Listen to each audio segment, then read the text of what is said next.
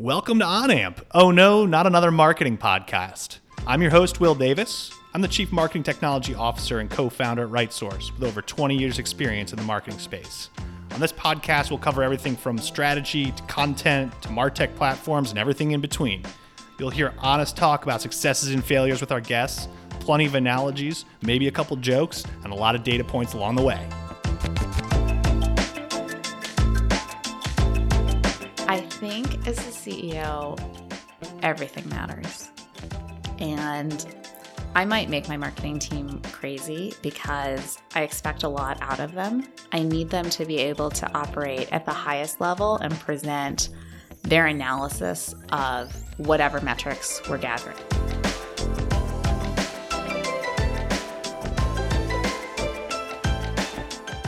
Welcome. With me today, Smitha Gopal, CEO of Rendia.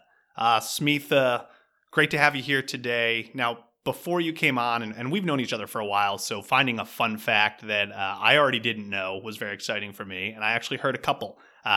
One is that you are literally the poster child for your business school. And the true. second I did know, but you graduated high school at 16. So tell us a little bit about your background and a little bit about those couple fun facts. Sure.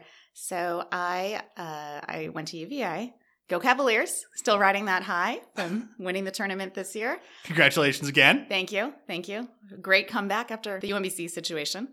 So I went to UVA undergrad. I got a finance degree. I wanted to do investment banking. I was more interested in a boutique firm instead of a bulge bracket because I wanted, better deal experience, more interaction with senior bankers.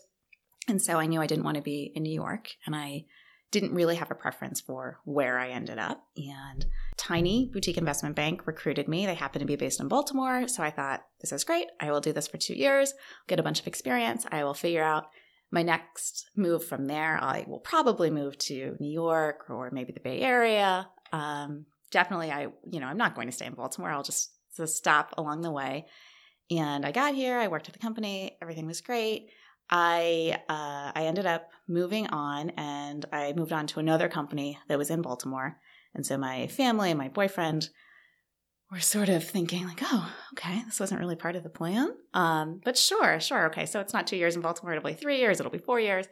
And now 15 years later, I'm still here. So I guess Baltimore is one of those places that really sucks you in and you fall in love with slowly. And one day I woke up and I just realized this is my home. Yeah, no, that's great. So background in investment banking, and then you went and started working for a software company. Yes.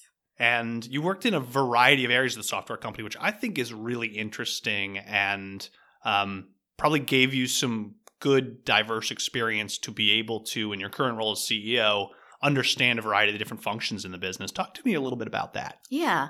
So in banking, we would meet these clients, and we were positioning companies for sale primarily. So it was boutique, M&A advisory. And so I would get the chance to dig in deep on a company's P&L and position it for sale. And I would sometimes have these ideas, or I would hear about strategic initiatives that they were midway through. And we were thinking about it through the lens of the best positioning for sale. And then the deal would close and we would move on, and I would be bummed out because I wanted to know what happened operationally. Like, What's next? Yeah, was that strategy that you were executing on, was that successful? Did it meet or exceed your expectations? Was it a total flop? And we never knew because it was sort of on to the next. So it was really nice for me to move from that kind of advisory side to an operational role in one company because I got to dig in deep and then stick with it. So anyone can have an idea and think like, oh, this is great. This is absolutely going to be a success. And you get to walk away. And it's a totally different set of learning experiences when you get to execute on those ideas and find that some are very successful and others total disaster. And then you get to iterate and you try again and try again.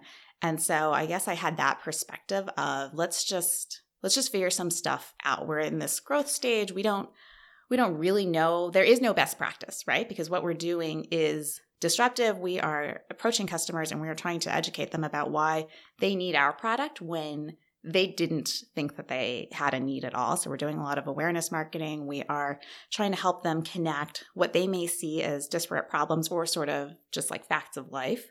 We're trying to get them to connect those things and see them as all being solvable with our platform. So just by its nature, you feel like it's okay to do things differently. It's okay to try new things. And some of those things will be failures. Some of them will be successes. You don't know upfront. You just have to jump in and do your best and figure it out and learn something and then keep going the next day. And so I really got the chance to do that in a lot of different departments and roles. And so I'm grateful for that. There was a lot of flexibility. There was a lot of ability to, try and sometimes succeed and sometimes not, and just sort of feel like I was getting better over time. And so for those who don't know, tell us a little bit about Rendia, the company you worked in a variety of departments Yes. and are now the CEO. Yeah, so the company was founded as iMaginations, and it was founded by an eye doctor and his 3 children. And the idea was essentially that this optometrist realized that he tried to educate his patients every day during their exams, and he had a little plastic eye model, and he would try to explain to them why they needed to take their glaucoma drops, and that would help maintain proper pressure in the eye so that they wouldn't end up with a damaged optic nerve. And so he would have the plastic model and he would try to pull it apart and explain, the front of the eye and the retina and where the optic nerve is. And he could just tell that people were nodding along and they were trying to be polite, but it was not clicking. And he has always been a pretty innovative person. So I think he, at that time, realized there's a role for technology here. There's something that's better than just the plastic model or me scribbling on a piece of paper or just using words, medical jargon, and expecting these patients to understand. So together with his 3 sons, he founded this company. And so I joined in 2006 when it was still pretty teeny and was based in Towson, and we were selling a locally installed software product that doctors could use with their patients. So it was a pretty vast video library. And so as a doctor or a staff person, you could queue up a bunch of videos, play those for the patient to explain whatever, ocular anatomy, different diseases, different treatment options. But the patient would just sort of sit and consume the media, ideally in either the waiting room or maybe an empty exam room while they're waiting for the doctor. Back then, it was a locally installed software program. So we were mailing out discs. It was super media rich. Discs? Are we talking Yes. CD? CDs. Okay, we're not talking floppies, 5 1/4 or anything Oh, like that. no, not that far back. I just dated myself. It would be like 1,000 of them. Right. But so Disc 1 of 17. Yes. Yeah. It was like that, though. It was CD 1 of 4, Mhm. 2 of 4. And sometimes we would have these spindles of all the CDs that we had burned. And sometimes like the spindle of disc 3 of 4 would go missing. And then you were just Oh, no. totally in trouble. Can't mail anything out. But so we would mail out the videos basically, right? The software at that point was just the container for the video content. And people would get their packages in the mail, and then hopefully they would have the patients to sit and put in the first disc, and then there would be a prompt saying insert disc 2 of 4 and Mhm. put in that second and third and fourth. And it was very high friction on every side, but that was just how the world worked back then. So people didn't have high-speed internet. Nobody was streaming. Mhm. Netflix, if it existed, was in the mailing DVD business. They were doing what you were doing, sending a bunch of discs in the mail. Exactly. That was the way that things were done. Amazon, I think, might have just been selling books, no cloud services at that point. So I've gotten a chance to really see the business evolve as technology has evolved and as people's expectations and comfort level with technology have totally adapted. And so it feels, in some ways, I will tell stories to our newer employees about how we used to do things. And they look at me like maybe I'm 80 years old and I'm talking about like a telegram, or back in the day, we sent out passenger pigeons. Mhm. So it's crazy to think about it retrospectively, how much has changed in a fairly short amount of time. Yeah, I referenced in a meeting a couple months ago my first Palm Trio smartphone, which had the screen that was, green and less green. It wasn't full color, but you could actually get email on your phone. Yeah. We actually thought that was great at the time, and now I'm not so sure about getting email on my phone some evenings. But But yeah, I got looked at like I was from a whole nother, multiple eras past. It's like you're talking about World War II. Yeah. So you've overseen this transition from a bunch of CDs in the mail to really a software as a service business. That's a big change for a business. How did you go about doing that? What are some of the things you learned along the way? It was a big change. And, when I talk about it in retrospect, it sounds like we did thing A and then we shifted to doing thing B. And it really wasn't that. It wasn't this linear transition. There were some stops along the way. So for us, first we transitioned in terms of the revenue model and the contract model, because we sort of had to baby step our customers along, and we sort of needed to wait for technology adoption to catch up to where we were. So first, we switched people from buying a perpetual software license to buying an annual contract, but the software was still locally installed. And that was a big mental shift in terms of our sales team's approach, in terms of the way that we marketed the software. We had to internally think about a different set of metrics. So previously, we had thought about customer acquisition as just being revenue collection. And we were really focused on getting new customers and building out market share in that way. And whether people had the patience to sit and install all 4 disks of that software, and whether they did it on 1 computer or 10 computers, we encouraged them to install it. But if that turned out to be too high friction, or if they just sort of let it sit on a shelf, we didn't have to care all that much about it. We provided support, but it wasn't a metric that we managed to. Right. And so as we shifted to the annual model, suddenly we had to start thinking about that in a totally different way, because you don't want somebody to just license your software for 1 year. You want them to be a long-term customer. For them to be a long-term customer, they need to really adopt and find value. And so suddenly our metrics for success were much more closely aligned with our customers' metrics for success, which really it should have been that way all along, but it just wasn't top of mind because it didn't need to be top of mind. So just that process of thinking about our customers in a different way and aligning ourselves with their success in adoption and implementation, that took us a little while. And then we had to wait a little longer for people to get high-speed internet everywhere in their office and to really get comfortable with streaming video content. So it helped that at the same time, people were starting to watch YouTube videos. They were starting to stream Netflix shows. It was still something that for our customers, maybe they thought their kids were doing it, or they were doing it every now and then, and it wasn't something that they were bringing into their offices.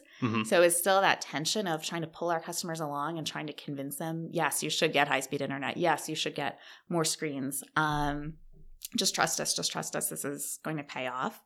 And then the iPad came around, and that was awesome for us because suddenly doctors weren't constrained to a desktop computer, which was probably doing double duty and running their electronic health records, right? So now they could have a tool that it's portable. You can hand it to the patient. You can have more of an interactive conversation. It feels less like the doctor is distracted by a computer and more like the doctor is using a screen alongside the patient, and they are having a shared conversation. They're looking at the same visuals. They're having a more in-depth and focused discussion. So the technology is helping the conversation instead of creating friction or creating a barrier between doctor and patient. Yeah, so that's a lot of change to go through. It's a lot of change. And the way you talked about stepping that change is really interesting too, and first kind of going from a one-time purchase model, perpetual license, then to really looking at a recurring revenue model and ensuring that you have customer success and user adoption really aligned to the success of your customers, right? And then looking at this sort of transformative high-speed internet, people streaming videos, tablets in medical practices. I mean, it's kind of the confluence of many different things really all at once. So through all that change, both in your business and in the market, what roles did marketing and customer success play? Both marketing and customer success became much more important as time went on. Customer success became more important because we had to be aligned to the adoption and implementation success of our customers. So we were focused on the same things that they were focused on. Marketing became really important. I shouldn't say that it was ever unimportant, but the strategy of marketing really shifted. So initially it had been, let's just expose as many potential clients as possible to the technology. Let's go to these industry events. We'll go to conferences every time we can, many weekends every year, and it's about event marketing. That was sort of the old model. In the new model, it was about a lot of different things. In part, it was about educating our existing customer base about why we were making these changes. We had some customers who were perfectly content with the old model, and they had already put all of those CDs into the computer that one time, and they felt like they were good. And they thought of our software the same way they thought of other capital expenditures, right? So I bought this diagnostic piece of equipment for my office. I bought it 2 years ago. I think it's going to last me 10 years. I've checked it off my list, and I'm good. Right. And in the same way, I bought these fancy videos, and I think that they're going to last me a long time, and I am good. They're way better than that Model the I that I had that I pointed at. So check the box. Exactly. Patient education covered. Exactly. And you guys already came to me with a pretty disruptive idea, which was that I should use something digital. I should use videos instead of just spoken words or illustrations. I agreed. I went along with it, and now I'm done. My capacity for further change is really diminished. Yeah. And I have all these other things that I'm focused on because so many other things are changing, specifically in the healthcare marketplace, right? So technology, like consumer adoption of technology is changing a lot, but then also just from a regulatory perspective, this is the era of EHR implementation and really significant government sort of subsidies to adopt electronic health records. Reimbursement rates are changing, just like the landscape in which they are practicing is shifting. So as a provider, it felt like everything is changing. And there are all these things that kind of feel like ancillary components of running a medical practice that are suddenly creeping up and taking so much of my time when really I got into this field because I want to help people. I want to interact with my patients. I just want to provide care and go home and not deal with this laundry list of other things that I have to deal with because I'm also the business owner. And so when we figured out that our customers felt that way, we started thinking about content marketing as being a really useful strategy. And so suddenly marketing was not, well, I shouldn't say suddenly.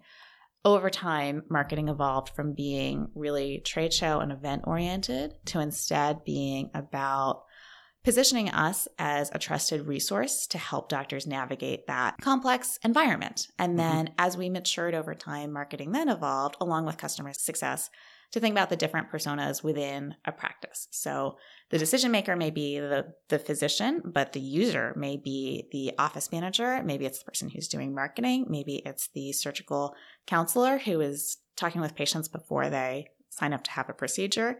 And so those people all have their own unique sets of challenges and goals. And we have insights that we have gleaned from working with thousands of other people in those roles that we can share. And so it took a long time for us to kind of get there. And I would say that it's something that we continue to evolve as our understanding of our customers continues to deepen, and the insights that we glean from them and that we just glean from the industry continue to grow. I think it's sort of an ongoing evolution.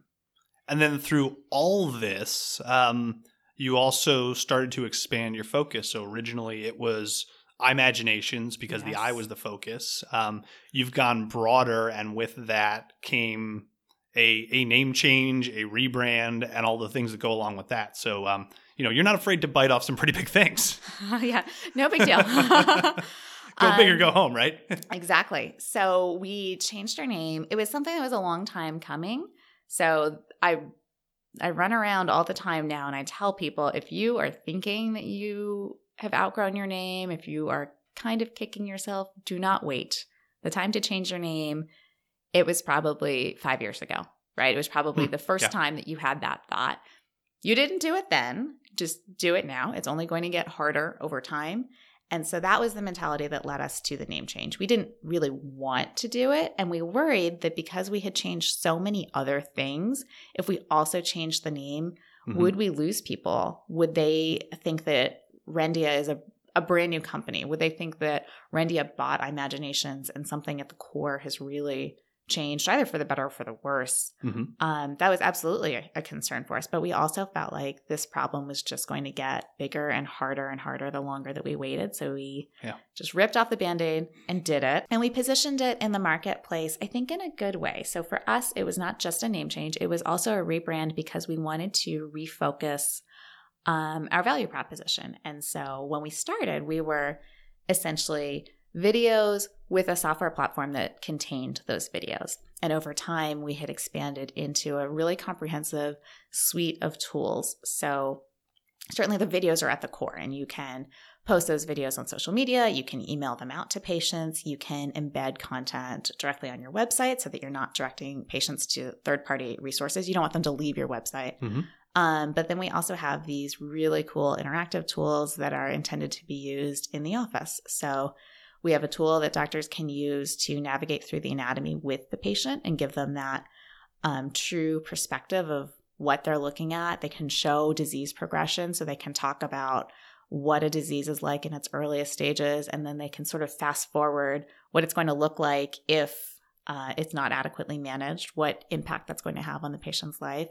And then we do the same thing in terms of talking about treatment options. So we can show patients, this is how you see now. And if you were to have either a cataract procedure or a refractive procedure, get different glasses, this is what could change in your vision and how you will see afterwards. And so we really wanted people to take a second look at all of those newer components.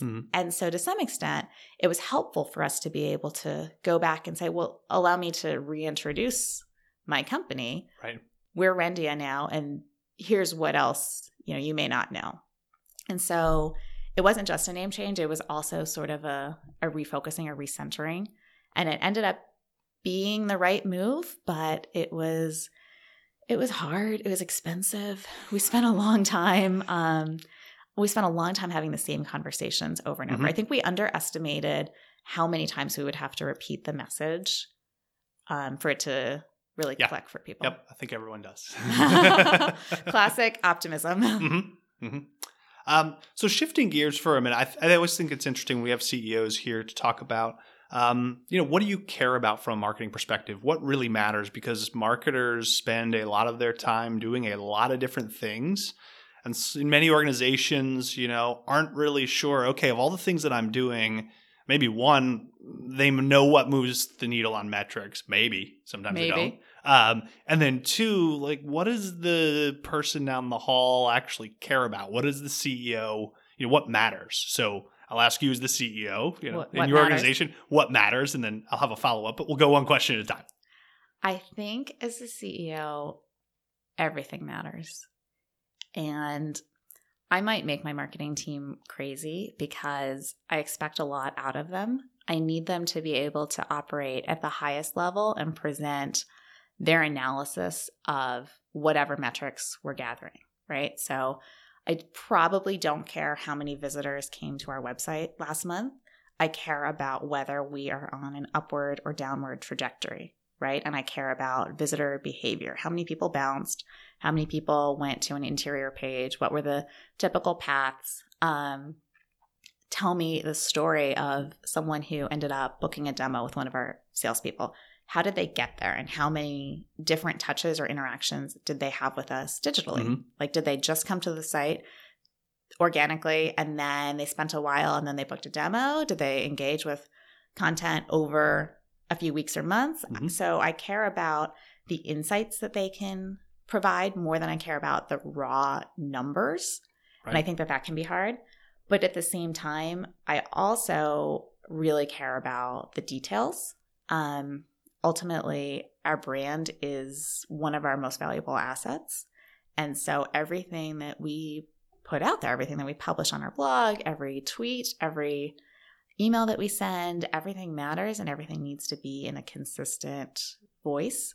And so I think I might drive my team crazy because sometimes I will ask, tell me the story of our website. Tell me what we're doing this year and how that compares to last year. So show me, maybe I want to see site traffic over time, but I want you to graph it for me and then annotate that graph with the changes that you have made, right? So if you did a paid search for a while I want to see that. Or if something else external happened, or if there is a spike after we sent out our email newsletter, like of course there is, but show me all of that stuff. But then I will also drill down and say, like, show me the images that you picked for all of our upcoming blog posts, because we're not the company to use cheesy stock photos. We are visual storytellers and we create our own content. And so that needs to be reflected in every message that we send. So I'm both very in the weeds occasionally, but then also 40,000 feet up occasionally. And so I think that successful marketers are able to pivot and both think about stuff very strategically, but then also make sure that in terms of execution, everything is buttoned up and everything is flowing and working the way that it should. Yeah, and you have to live in both the macro and the micro. Yeah, and I think that's hard, but it's also, once you learn how to do it, it is such a valuable skill in your career, in your personal life. It's just, it's good to be able to shift that way. Yeah. Briefly, you as a company rely heavily on technology. As a CEO, you're in Salesforce every day. You and I were talking a couple weeks ago that you were actually loading in the past, trade show attendee lead lists. You were kind of looking at them, making sure no duplicates were being created. So technology, not just a big part of what you offer at Rendia to your customers, but also a big part of the way that you operate the business and market the business. Tools like Salesforce and marketing automation, analytics, what Trello. Value do they bring? Trello for organization. We can give a bunch of other shout outs here. How do they give you a competitive advantage? How do you feel like they help you operate better, faster, smarter? I think we would not function without our tech stack. It's not just that it lets us do things better, it's that it lets us do things at all. I think that part of my leadership style and part of our cultural shift was really a move towards organizational transparency. And that transparency can only exist if people can see what their teammates are doing. And so I think that it is easy for team members to collaborate, and any department can come up with processes to facilitate that. If you were a 4-person marketing team, you could survive with just emailing Word documents and then hitting reply all. And in theory, everyone on the team could just keep getting updated versions of that Word doc. And that is a way that you could function. But no one outside of that team would ever have any clue what you're working on. And maybe they have an insight. Maybe they have a criticism that is highly warranted and should be heard. So for us, the only way that we can operate is with full transparency. And the only way that we can have that transparency is through technology. So we are huge adopters of, so we use Google Suite, like Google Docs, Google Sheets, all of that. We use that for everything. We use Trello for everything. And the idea with Trello is not that it's so great for managing deadlines or for project management. The idea is that it provides that transparency so that anyone in the company can see what anyone else in the company is working on. As you've talked about collaboration and teams working together, one thing I'm always interested in is marketing and sales, and how marketing and sales collaborate, how they work together, what works, and then also kind of what you've improved over time there. I think right now our marketing and sales teams are collaborating better than they ever have before. For me, one thing that was important was aligning leadership. So I think you can have a head of sales and a head of marketing and have those be two different people. But if so, they need to really get along and they need to be comfortable with collaborating. I think that I have seen in a lot of other organizations kind of a culture where sales thinks that marketing delivers garbage leads. Marketing thinks that sales doesn't follow up on the leads that they are delivering, and they're letting stuff drop, and there's just this underlying resentment. And so maybe they are working together, but they don't have fundamental respect for what everyone else is doing. It's that kind of cross finger pointing, right? Yes. Which I know people can't hear, but I'm pointing one finger to the left and one finger to the right and crossing my arms. Yes, exactly. Exactly. And I think that CEOs can kind of perpetuate that by holding different teams accountable to different metrics.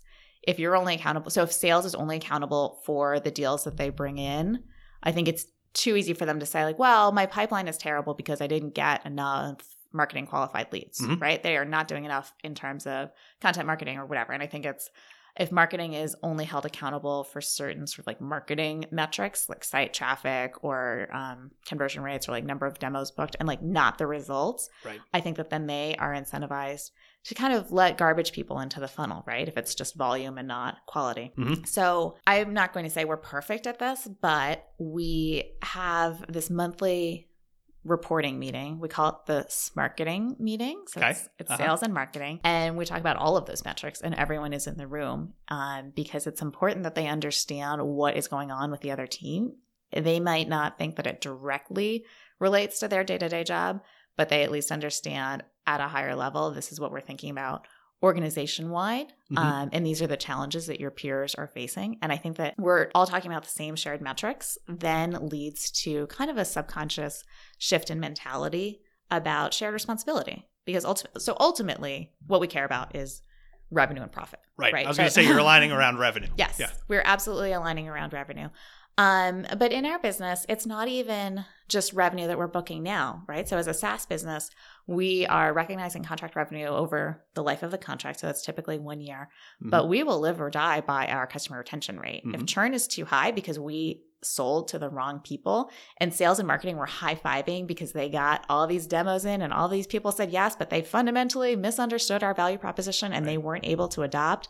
And customer success is then freaking out because they can't engage with the customer, they can't onboard them successfully, or the customer had this misunderstanding of level of effort or technology needed or impact or whatever, and that customer doesn't renew with us, that is worse than if we just didn't bring them on, right? Because we expended all our resources over that 12 months.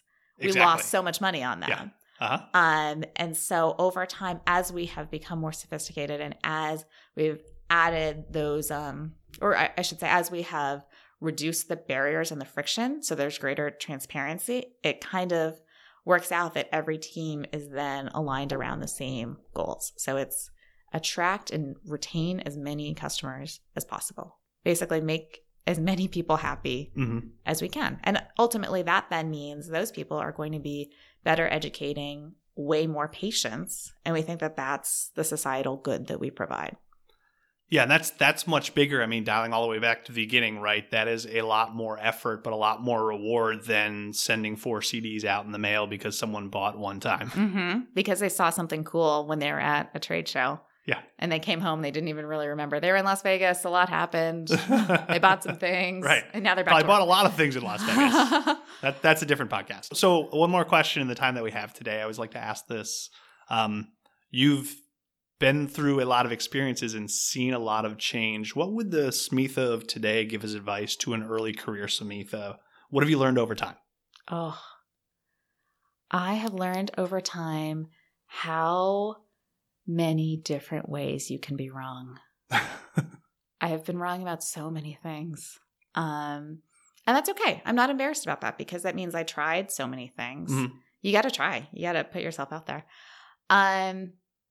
Okay, so I think Smitha of the past was a little bit too quick to action. And I think it's important to be contemplative. I read an article once about the sacred pause. And it's basically that when someone shares information with you, it's tempting as kind of a type A, high energy, like I'm an ENTJ. I'm a type 3 Enneagram. It is tempting to react quickly. And you sort of feel like that's what you should do as a sign of, paying attention and taking their words seriously. But actually, it's okay to pause for a beat. It's better to pause for a beat and let it sink in. And what comes out of your mouth next will be much more thoughtful. And it will be a better response because you gave your brain just another second to think it through instead of just letting your mouth open and react. So that's advice that Smitha of the past would have taken. Yes. Some of the after other waiting things, a beat to hear the advice. Exactly. Other things I wish I could have told myself. I wish I told myself, you know what, don't invest in Adobe Flash as your cloud-based technology. Okay. It's not going to go so well with Apple. Lots of other choices that we made because in the moment we thought it was the best choice. In hindsight, we wish that maybe we had done something else, but there was no way to know. You kind of have to let things play out. And I think also that Smitha of the past was afraid of failure. I'm much more comfortable with failure now, in part because I think it's inevitable, but also I think because if you do it right, if you have an effective postmortem, if you have a good collaborative culture where you don't have finger pointing and blaming, instead you just have shared learning, I think that failure is really beneficial. It helps teams bond. It helps you be a little bit more cautious and thoughtful the next time. It helps inform future decision making. All the problems that we're trying to solve feel like they're new problems. It feels like uncharted territory to some extent. So the best thing that I can do, the best way that I can arm my team is by giving them both the skills and as much prior knowledge as we happen to have, and then the confidence to go try. And sometimes they'll be wrong, and sometimes they'll be right, and it'll be great.